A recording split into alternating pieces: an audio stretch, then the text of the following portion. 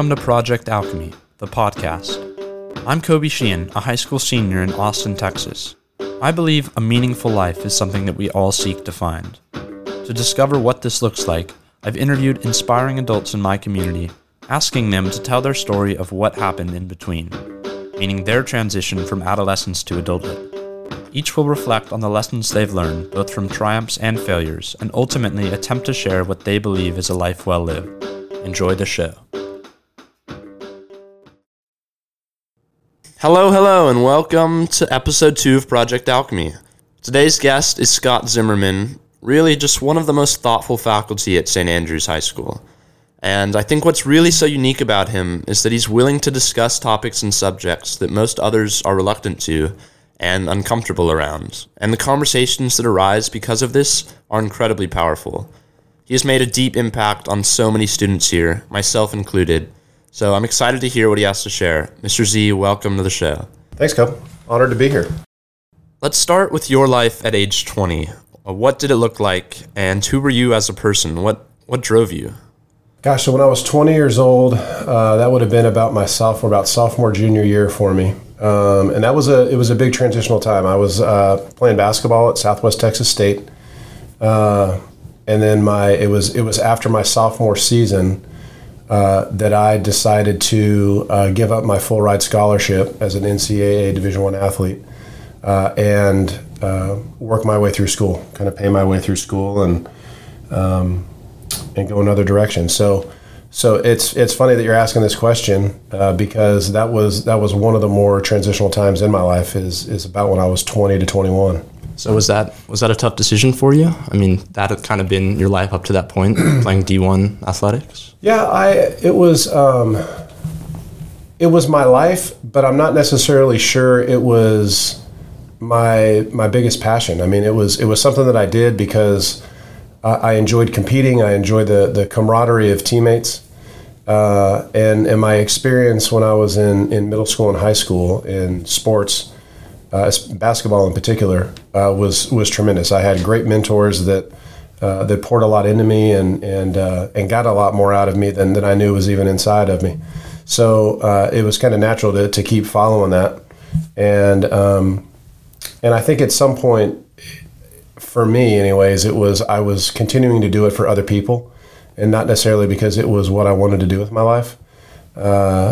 It got me, coming from my background, it was a way out of Phoenix, and that's what I wanted to do. Is I wanted to get out of the state, and I wanted to experience more. And I felt like my life up to that point had been really limited as far as that goes, and so I wanted to get out, and there was no other way. And so that really was the driving force behind continuing to pursue that for me. It would give me a chance to go somewhere else and be in a new part of the country, meet new people, and have a different experience. And but I think ultimately it wasn't what I really wanted to do. It was I felt like I was doing it more for other people. Right. And so was there a moment that you realized that, or was it kind of gradual? Yeah, it was. Man, I haven't thought about this in a long time. It's a great question. So. About midway through the year, there were a couple things that happened. One with one of my teammates, and another one during a practice in a way that a coach had responded to a situation. And I realized that athletics wasn't what I used to think it was. That at that level, it was a lot about ego, a lot about getting to the next level, a lot about individualism.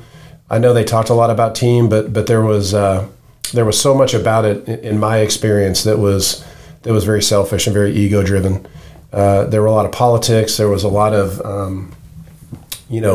I felt like I was being used for somebody else's gain, and there wasn't a lot being poured into me that I felt like was going to make me a better human being, a better man.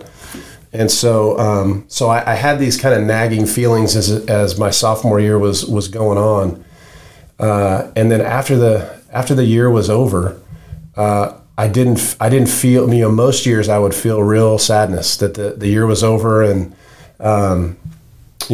some seniors would be graduating, and I'd lose some friends that way, from the team, and I'd kind of just have this letdown at the end of a really emotional ride, like a season of sports, and I just didn't feel that. I didn't have the same connection to the sport, to my team, to my teammates that I once did, and I started really kind of going into some deep reflection on where that was coming from, why I was feeling that way. I'd never felt that way, so I spent a lot of time reflecting on where that was coming from, and why instead of joy there was a little bit of emptiness, a little bit of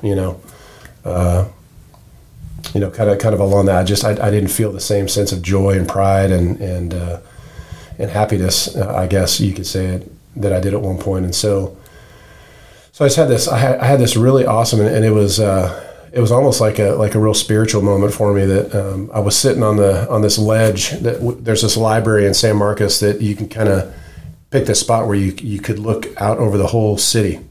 And it was awesome. And so I went out there, and I was just sitting on this ledge by myself, and it was a beautiful night. It was real clear. The stars were out, and I was thinking, I was reflecting. And I got into saying some pretty serious prayers, and it was awesome. It almost felt like there was a moment there where I was all by myself. I couldn't hear anybody around me, but I didn't feel alone. I felt like there was something else there, and in all my kind of angst and anxiety and is this the right thing? There was all this confusion, and it was really at that moment that I felt total peace of this is exactly what I need to do. And as hard as it is, because for me, I have always had an issue with letting people down, and I think it's why people enjoyed being a teammate of mine. I worked really hard to not let my teammates down. I worked real hard to not let my friends down. I try to be very loyal. And so the thought of not playing anymore seemed so anti that to me. And so I was having a hard time of like, I'm letting them down, I'm a quitter. I'm and at the same time realizing that, that wasn't my heart. My heart wasn't in it. Right. You need to do what was best for yourself. Yeah. And so that was a real struggle for me. And so I had a lot of anxiety, and it almost caused a bit of like a week or two of depression where I couldn't think about anything else. It just felt like such a big moment for me. And really it was in that moment of really deep, silent reflection and prayer that my heart connected with where it needed to go. Yeah. And it was awesome. It was you were alone, it sounds like, but not lonely. That's the only way I can describe it. It was awesome. It was a very powerful spiritual experience for me. And I just knew that no matter what, no matter how hard it was going to be, that I had to follow my heart. I had to follow what I thought was right for me. And so the next day I told my parents that's what I was going to do. I told my family that's what I was going to do.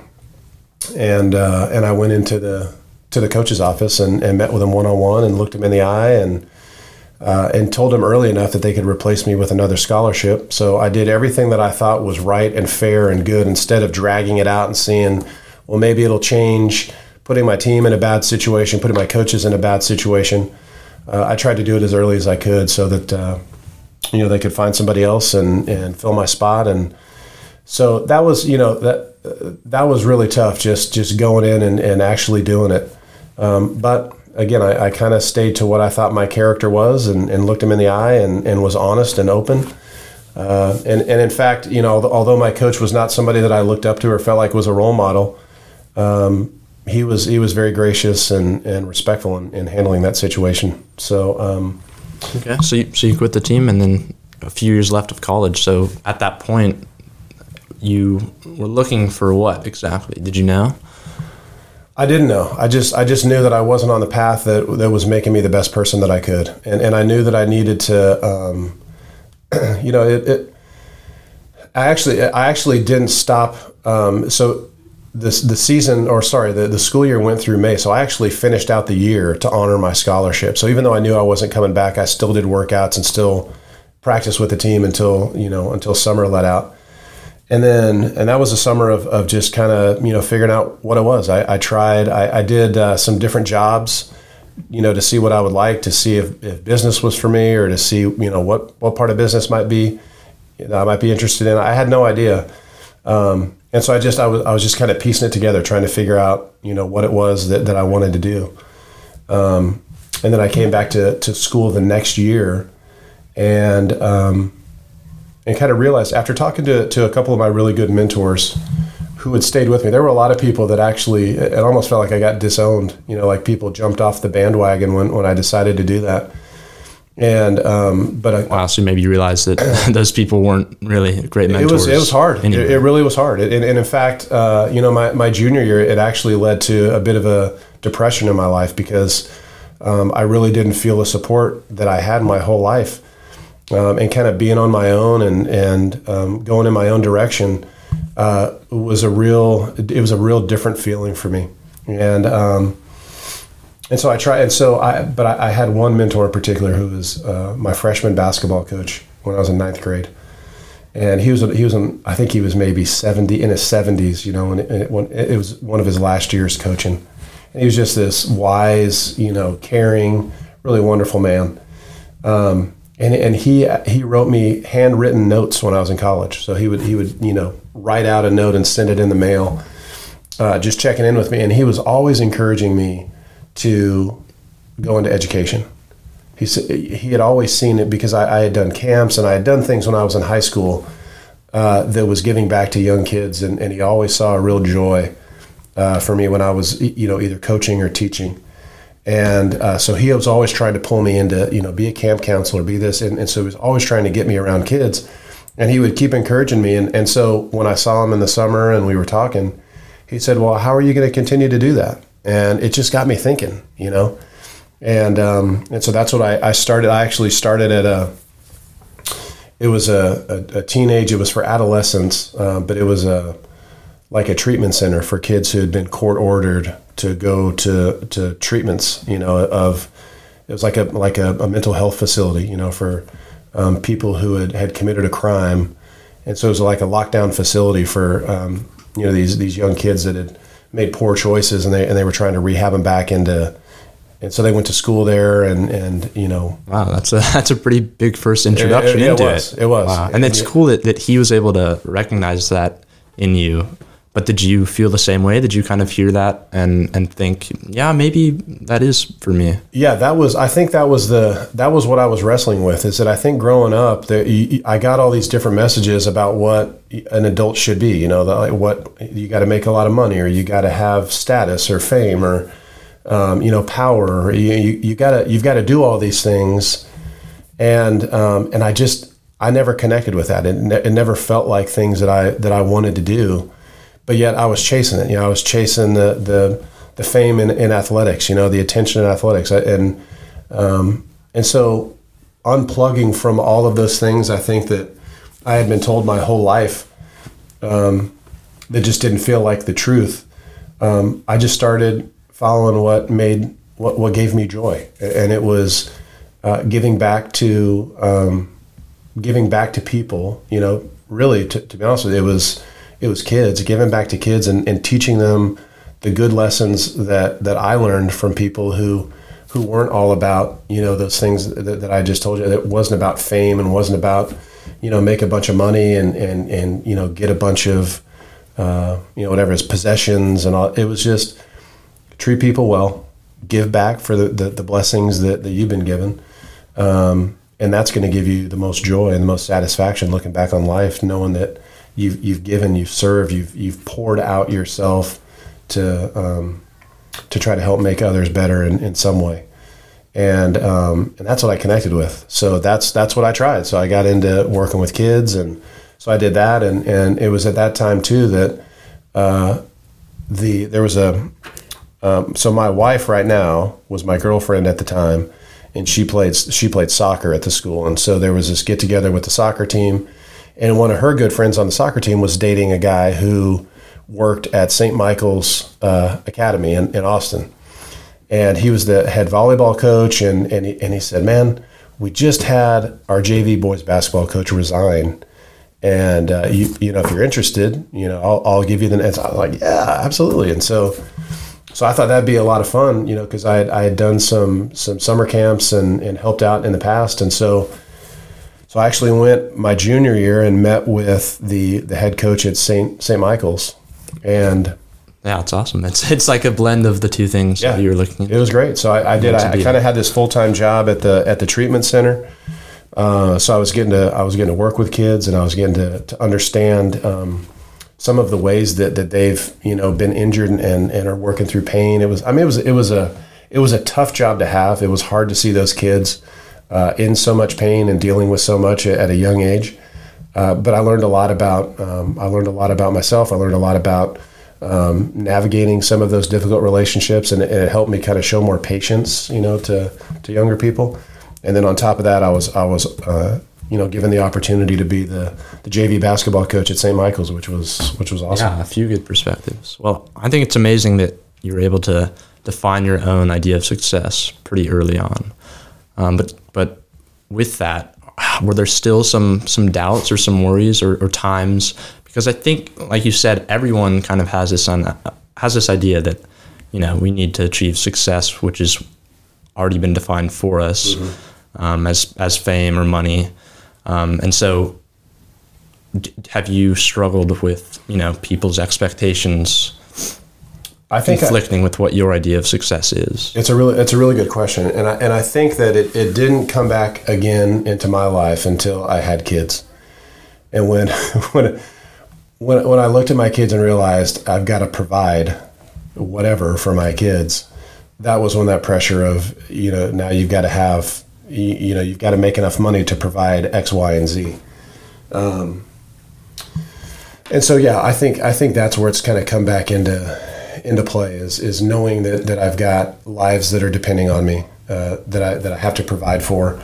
That's still the pull, you know, but ultimately for me, I have found something that I would do for free that I get paid to do.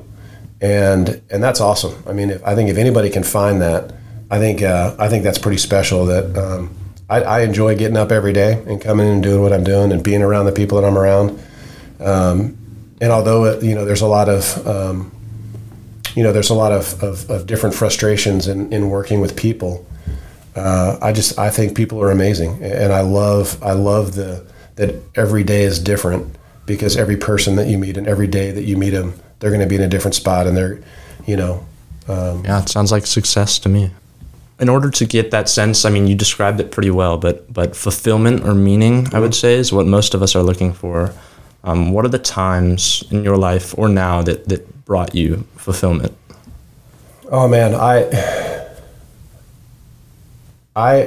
there's fulfillment in what we're doing here, in being able to see you as freshman Kobe, to now seeing you as senior Kobe. That is taking such responsibility and handling this process with such respect, and seeing your growth just in 4 years. That is, to me, that's fulfillment. And if I am a small part, just the smallest of parts in your great maturation as a human being, as a person, as a young man, that to me that's the most fulfilling thing. That you know, the fact that we were able to meet when you were this age. I mean, I want to keep talking to you and seeing how you grow until you're 80 years old, and you're doing this for hundreds of kids, and that's the fulfillment for me. It's never about the money. It's never about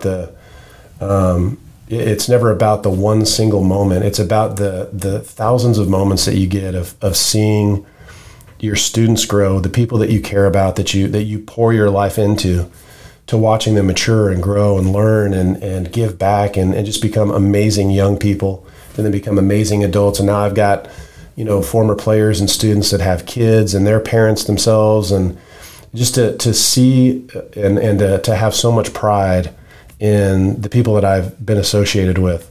That's the best thing for me, is to see it. There's no, to me, that's why I felt so blessed to just, that was the connection to my heart. Like ultimately when I gave up that other road, it was to follow my heart, and my heart wanted to connect with people in that way.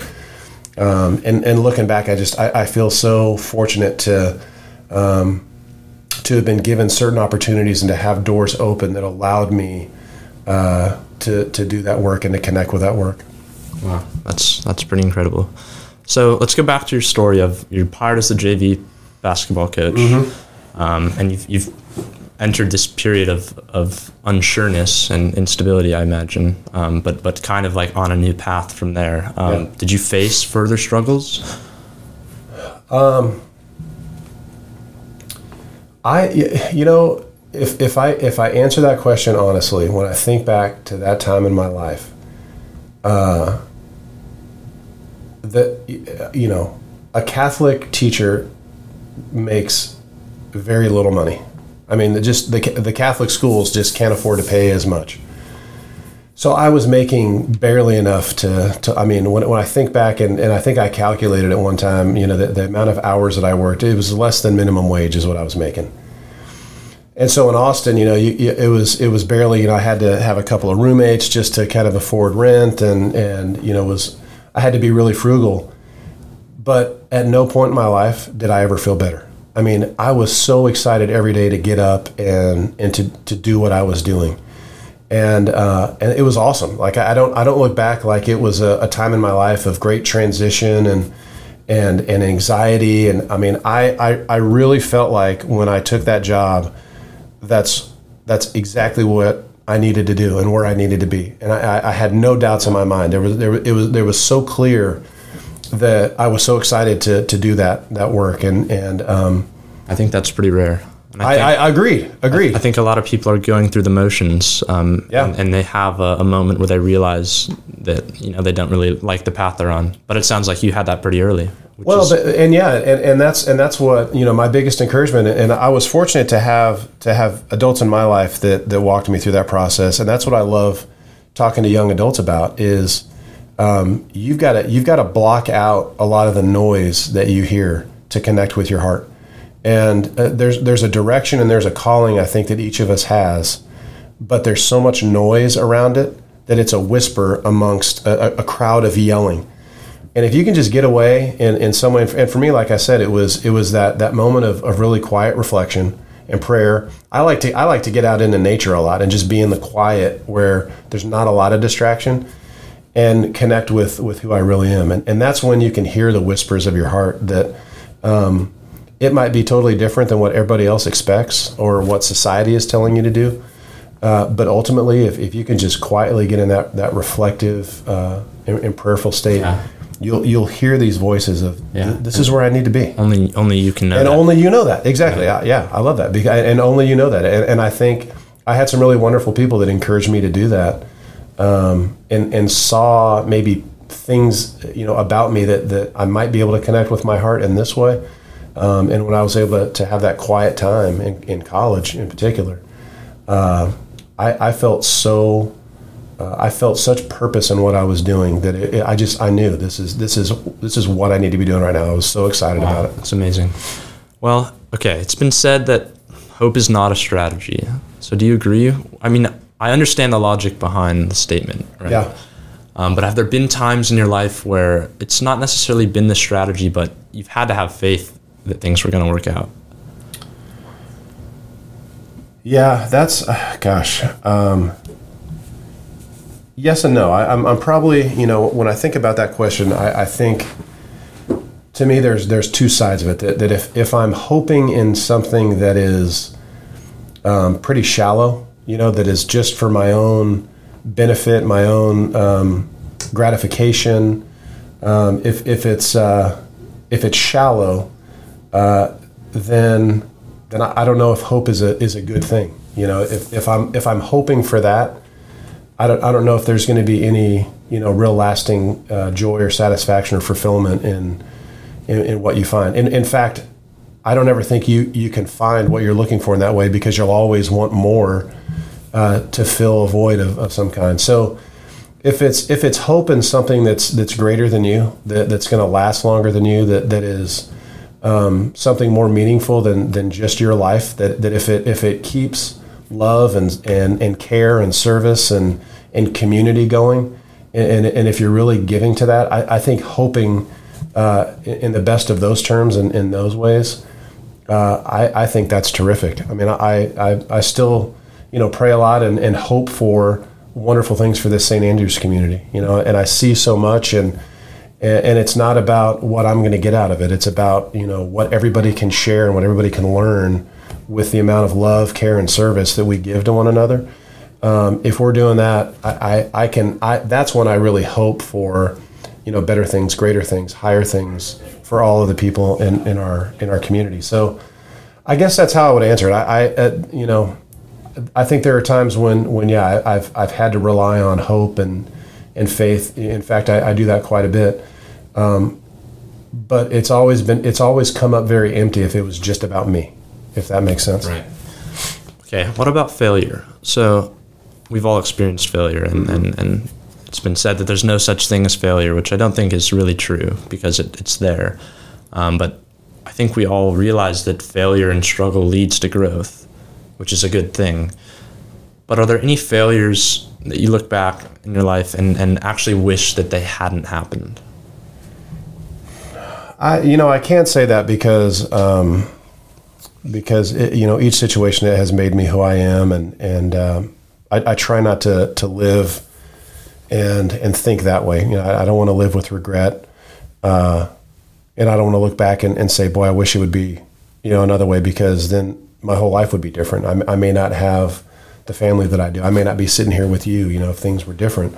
So I always want to take it in the moment, the things, the blessings in my life. I want to be very grateful for those. So I'm a little bit more grateful for failure maybe than most would be, because everybody has it. And I think it's the way, the one thing that I talk to students, players, whoever it might be, young people about failure is, it always seems like such a bad thing. It's this taboo thing that don't ever admit that you failed. It's like this mantra in the United States that you never admit that you failed or you did something wrong.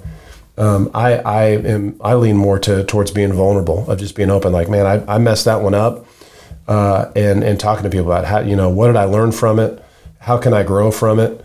How would I change? And so the one thing that I talk about a lot with, some of the younger people that ask me is, if you're chasing the wrong path and you're failing over and over again because you're chasing things that don't align with your heart, with your character, with who you are, if you keep failing the same way, then I think failure is bad. And I think you have to assess, why am I doing that? And maybe failure is that thing that ultimately says, okay, I'm going to shift my direction and maybe align more with where I should be going.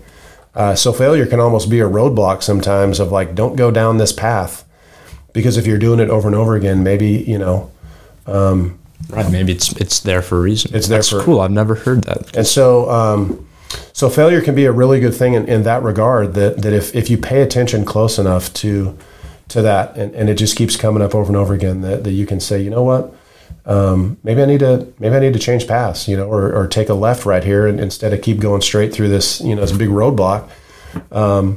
And then if you find a little bit more of, that it's easy going in that path, maybe that's more aligned with your heart and what you're trying to make with your life. Yeah. So it's a stepping stone and a roadblock, or a warning sign, maybe. Yeah, it can be. But I also think that if you talk about success can also lead to a lot of unhappiness as well. I mean, you get so complacent and.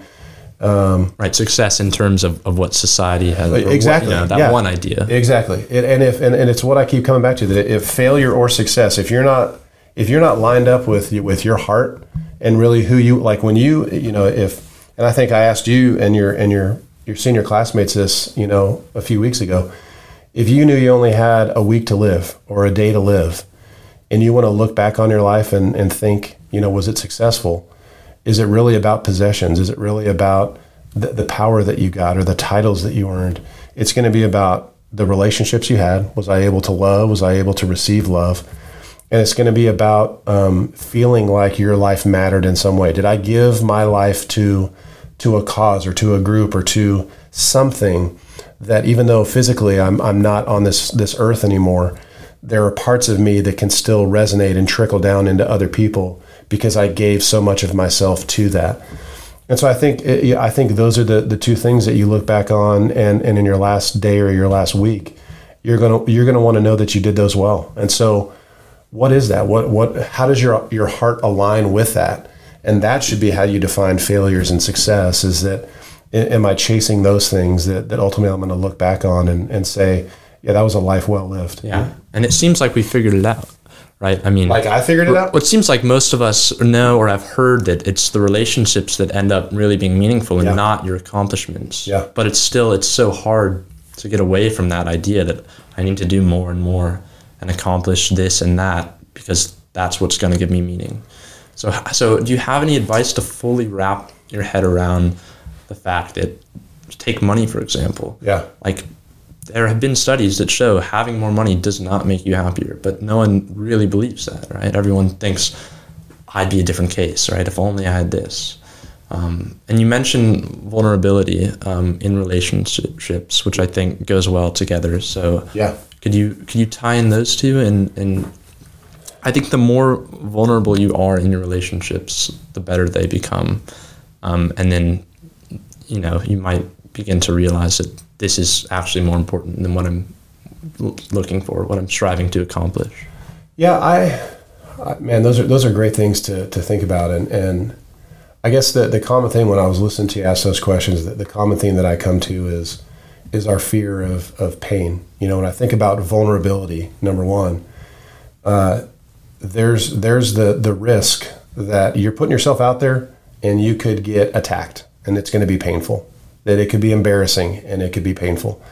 That people are not going to like you and it's going to be painful. So there's that fear of pain. And when I think about money, that not having money and not having food to eat, not having money and not having shelter. I mean, there's a certain comfort, I guess, that money brings, but an abundance of money sometimes brings a little bit more pain. Because are people really, when I think about relationships, do people really like me because of me? Or do they like me because I can give them something or provide something for them?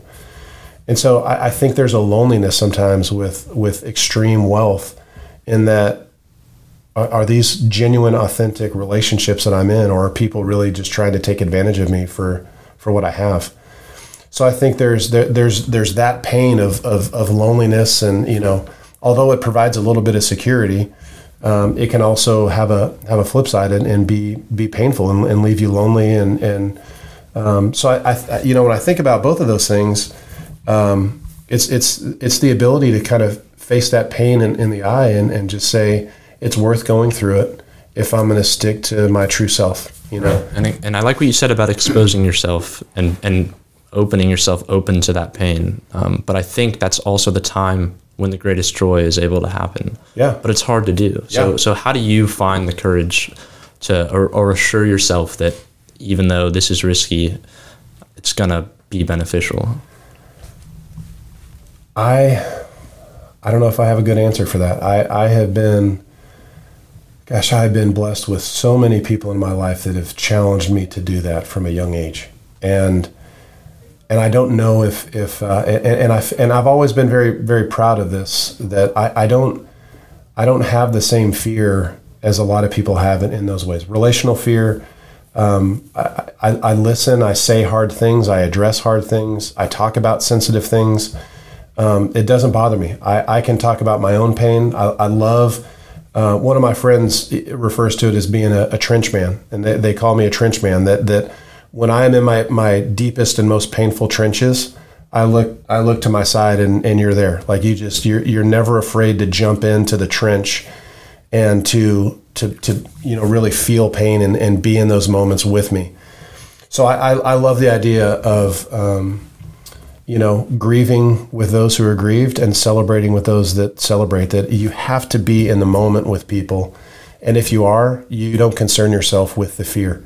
You just do what you can to serve them and love them and to care about them in those moments. And so I guess that's the best answer that I could give to you. That some of those moments are really scary, because you open yourself up to things that you don't even know. Like, how am I going to respond? Am I going to be emotional? Am I going to cry?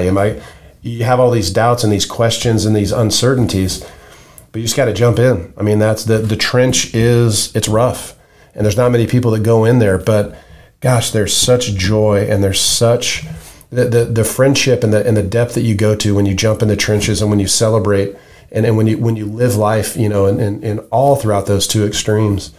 There's just so much fulfillment in those relationships, knowing that you've seen me at my worst and I've seen you at your worst, and we're better for it. Yeah. We got each other through it. There's so much.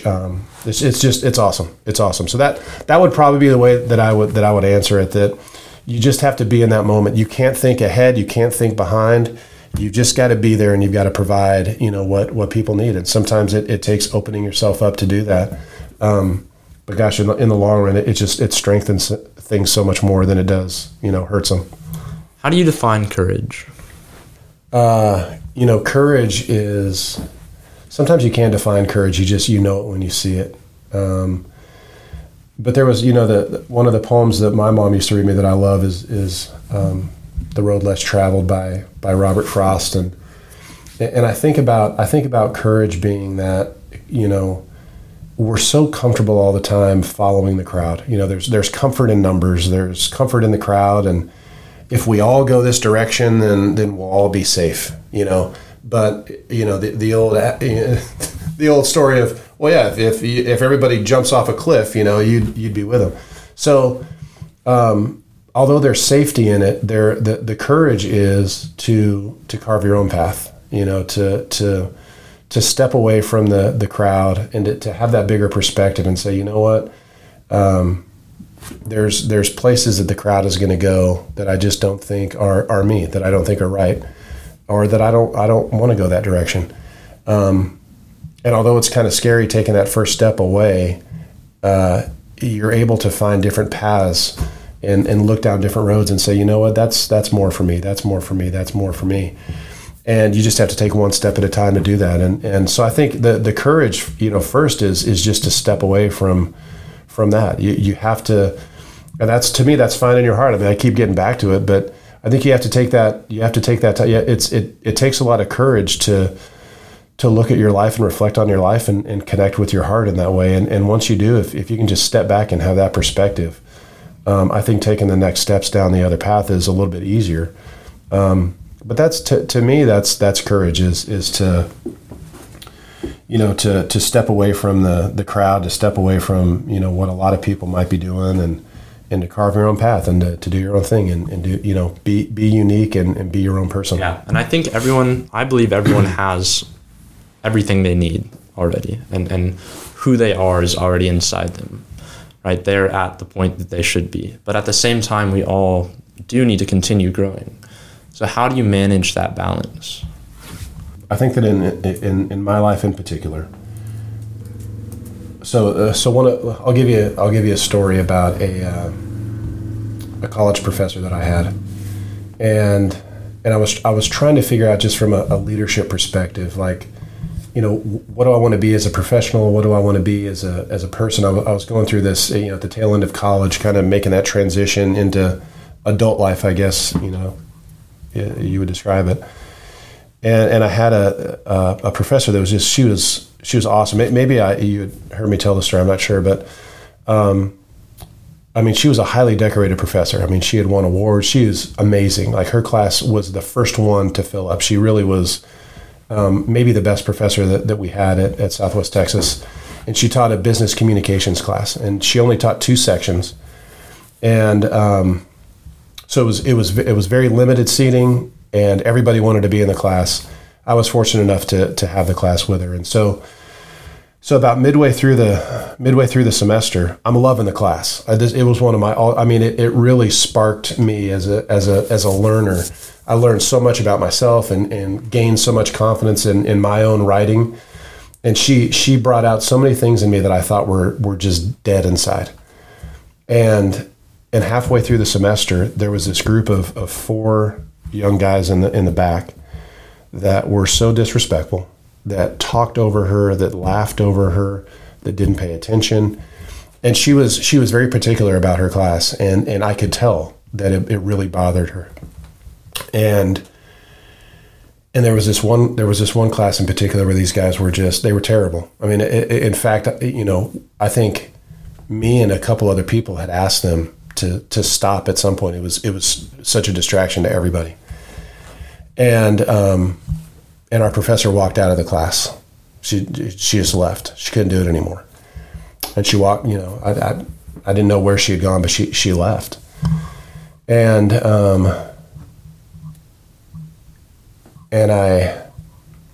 kind of waited for 10 or 15 minutes for her to come back. We didn't know what was going on. And so by the time class ended, everybody had kind of, gotten out. And I felt inside of me, I got out a pencil and a paper and I wrote her a note. And I wrote all of the things that I was grateful to her for in bringing it, like, that I didn't even know. I put down on paper all of these feelings I had of you've done so much for me. I want you to know what you've done for me and how grateful I am for this spark that you've created. It's almost like you've lit this fire in me that I didn't know was there anymore. And I just want you to know that what happened today and what's been happening with those individuals means nothing about who you are as a teacher. I don't want you to listen to them. I don't want you to pay attention to them. Just know how much you continue to do that makes a difference in the lives of people. And I folded it up and I walked down and I put it in her mailbox on her office door, not knowing if she would ever come back or whatever. And so we had, it was a Tuesday, Thursday class. And so that was Thursday. So it was a while. So on Tuesday when we came back, she came back in with like this, renewed vigor, and it was great. Like she was just back to her old self. And after class was over, she pulled me aside and asked me to stay after. I said, okay. And so she said, Scott, I want you to know that, that when you dropped that note off in my mailbox in my office, I was actually in my office writing my resignation letter to the president of the school. And I was like, whoa, yeah. I mean, I really kind of zoned in. And she said, I can't tell you what a difference that note made. I had completely lost the fact of all the other people. I was just focusing on the small group that I wasn't reaching, and taking my eyes off the bigger perspective of the people that I was continuing to reach. I just want to thank you for that. I know it might have been a small thing for you, but I just want you to know how big that was for me and how much I am thankful for that. And I was blown away. Like, there's no way that you would, you're so good. I had all these questions but I felt so honored that I was able to follow through on just, it was just this small thought of like, I think I need to do that. And I followed up on it. And when I was sitting there writing down all of these things that I was grateful for about her, I started thinking, I had this realization of like, that's who I want to be. You know what I mean? And so, It seems so simple to you, everything about her, this amazing quality. Yes. But it took you reminding her of that. Yes. And so maybe I guess circling back to answering your question of the growth and the process of it all is that, I hope that everybody takes the time to look around and to find gratitude and to be grateful for small things about people, about where they are, because I think that no matter where you are on your journey, if you're able to articulate, I value that, I value that, I value that, you're always going to see where, when I was 20, I still valued the same thing that I do when I'm 45, when I'm 65, when I'm 85. That's truly me. That's truly me. I can see when I'm 10, when I'm 20, when I'm 30, that was the core of who I was. And at the same time, there's going to be, certain things that you're like, you know what? Maybe when I was 20, I didn't appreciate this value as much as I do now. And I want to follow that a little bit more. I want to be that more in my life, and I want to keep growing in that direction. And so I think pausing from time to time and really showing gratitude and expressing gratitude is going to help you align more with your heart and also help you see things of, you know what, I want to grow more in that area, and so maybe there's some ways that you really feel like, I don't know much about that, but I really value that. And I want to get to know more about that.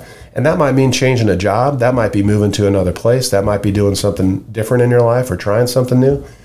But knowing, kind of having your sights on these different values that you're grateful for, that are really making a difference in your life. Sometimes that's the best way to keep growing as an individual. Yeah, and I think it takes looking back on those, because so often we get caught up on this is what more I need, and there's so many things to do and changes to be made, and I need to grow. But also it's incredible to look back and realize how far we've come. Yeah. So I've had that experience, like going into college.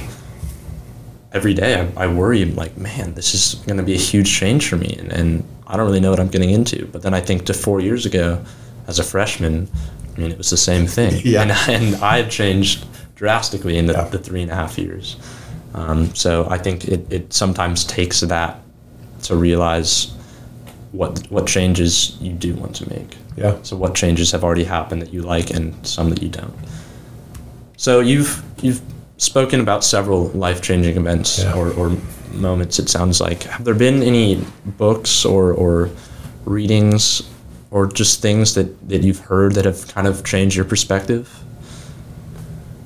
So I read a book. I know a lot of people haven't heard of it. I read a book when I was 25 called Wild at Heart by John Eldredge. And it sent me on this really great inward journey into who I was and who I wanted to be.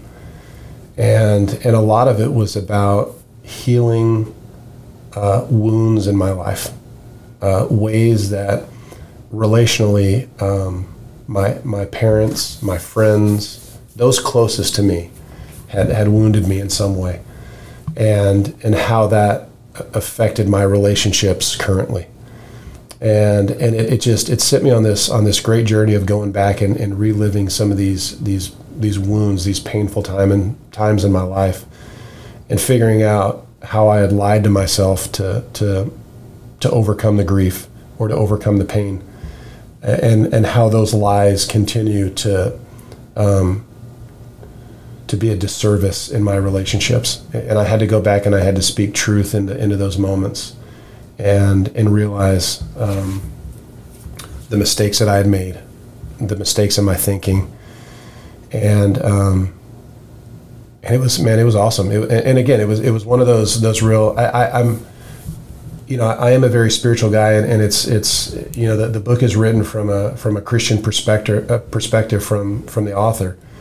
But that spiritual journey that book took me on, I was not expecting it, and it was awesome to go back and to do that work and to realize some of these different times in my life that I was really wounded, and the way that I responded to that pain continued. It just continued, and I put a Band-Aid on it, and every time somebody would touch it or peel the Band-Aid away, I would respond in a way that was so bad for my relationships that it just caused this cycle, of continued loneliness or pain or whatever you want to say, and so it's hard to address that. And it was real hard. Yeah, it was real hard, and so just doing that work of going back and figuring out those big moments in my life that I created these lies, and I created this alternate perspective to try to ease some of the pain I was going through, and how to break that cycle of relational pain that was coming up over and over again. So anyways, that was Wild at Heart is the name of the book, and it was awesome. So I've actually had now probably 4 or 5 of my best friends have gone through divorces, unfortunately. And that's a book that I say, hey, I want to, that's my trench man thing. I'm down, kind of living it with them and listening to them and supporting them. And at some point I say, this did a lot for me. Do you want to read that with me? So I've read it probably now 8 or 9 times. And each time it's a different thing. But some of my best friends now have really connected with it and love that in the midst of that terrible relational pain that they were going through, they were able to speak truth and stay true to their character, instead of, getting in the mud with all the stuff that the divorces can cause. They were able to kind of stay above that, stay true to their character and speak truth into those moments. And so anyways, that was kind of a tangent, but that was a book that really, especially being, kind of still a younger adult, did a lot of really powerful things in my life. So correct me if I'm wrong, but it seems like you've found a place of joy and stability in your life now, and by sticking to your values and what you believe in. So what advice would you give to someone in a hard place, or when things are bad and they're trying to do what they believe in, but it seems like not everything is going to work out? Yeah. Do you think it will for everyone in the end? I don't know if I can say that. I think the hard part about that question, Cobe, is that, for me and who I am, I think I could probably give some basic advice, which I think we've talked about, that if you're pursuing great, if you're pursuing relationships, if you're really putting a lot into, loving people well and receiving their love without any strings attached. I mean, if it's a healthy give and take of care and affection and love, that's amazing. And if you're doing something with your life that you can look back on and say, even though I'm not here, there's still parts of me all over the place that are going to continue to live on because I served and I gave and committed to making the world better in this way. I think if you're chasing after those, that would be my advice, that those are probably the two most important things. And you can do that in a career, you can do that in friendships. You can do that in a variety of ways. But while I say that, every person's different. And I have always held the belief that we shouldn't be too busy to not be present with each other.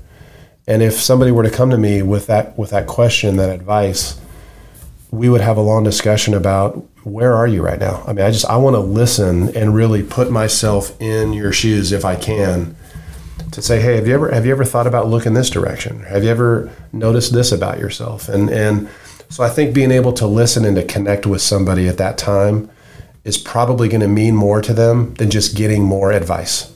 Do you get what I'm saying? Yeah.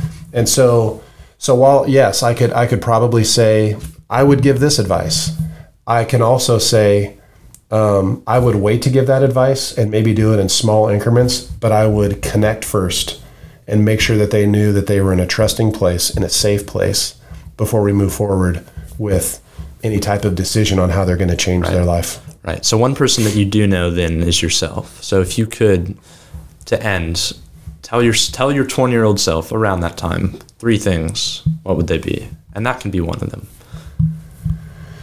Yeah, I think, you'd kind of sent that, and I was thinking about it. I'm so, I feel so grateful that I can look back really, and there's only a couple things in my life that I really feel like, boy, you really messed up there. But for the most part, Cobes, I got great advice from people that I trusted and that I loved. And I'm lucky that I have, 17, 18-year-olds like you that I care for and love, that I get to take what was poured into me and pour it out to other people. And so I don't look back and think that I was doing things the wrong way at that time, because I had really great people that knew me, that were already kind of outside of the group doing their own thing, that I looked up to, of like, that's what I want to be. I don't want to follow that. I resonate with that. I resonate with your path. How did you get there? And they would give me great advice, and they would talk to me about that. And ultimately that is and that's why I love that you're doing this project. It helped me at a young age connect with my true self. And some people spend years and years and years and years never connecting and looking back and saying, gosh, what was I doing? What was I doing?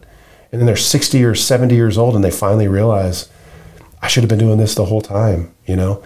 And so for me, I feel so fortunate to have been younger and gotten that advice and been able to practice it and kind of see, yes, that does. That feels genuine. That feels right. I don't feel like I'm putting on a mask and being somebody that I'm not just to follow this route or that route. I really am lined up with where I need to be. And yeah, there's been some changes and there's been some tweaks to that road, but ultimately, you know, I haven't really looked back and said, boy, if only I knew what I knew now back then. I really feel fortunate to at a young age kind of feel like somebody gave me that advice and I listened to it. And although it was tough being a young educator, not making much money and starting a family and not knowing how I could provide or would provide, it was always provided for me. And the joy that I have found in my, you know, not only in my career, but in the time that I've given to my family and the time that I've given to my relationships, that's fulfillment to me. And so, and you were able to recognize it. I like that answer. And one thing I thought of when you're saying that, like you said earlier, had these things not happened, right, you wouldn't be who you were. You may not have married and have these kids and be at this school. Yeah, so not answering the question might be the best answer because things wouldn't have worked out how they did. Yeah. Wow. All right. Well, thank you for sharing, Mr. Zimmerman. I really enjoyed it.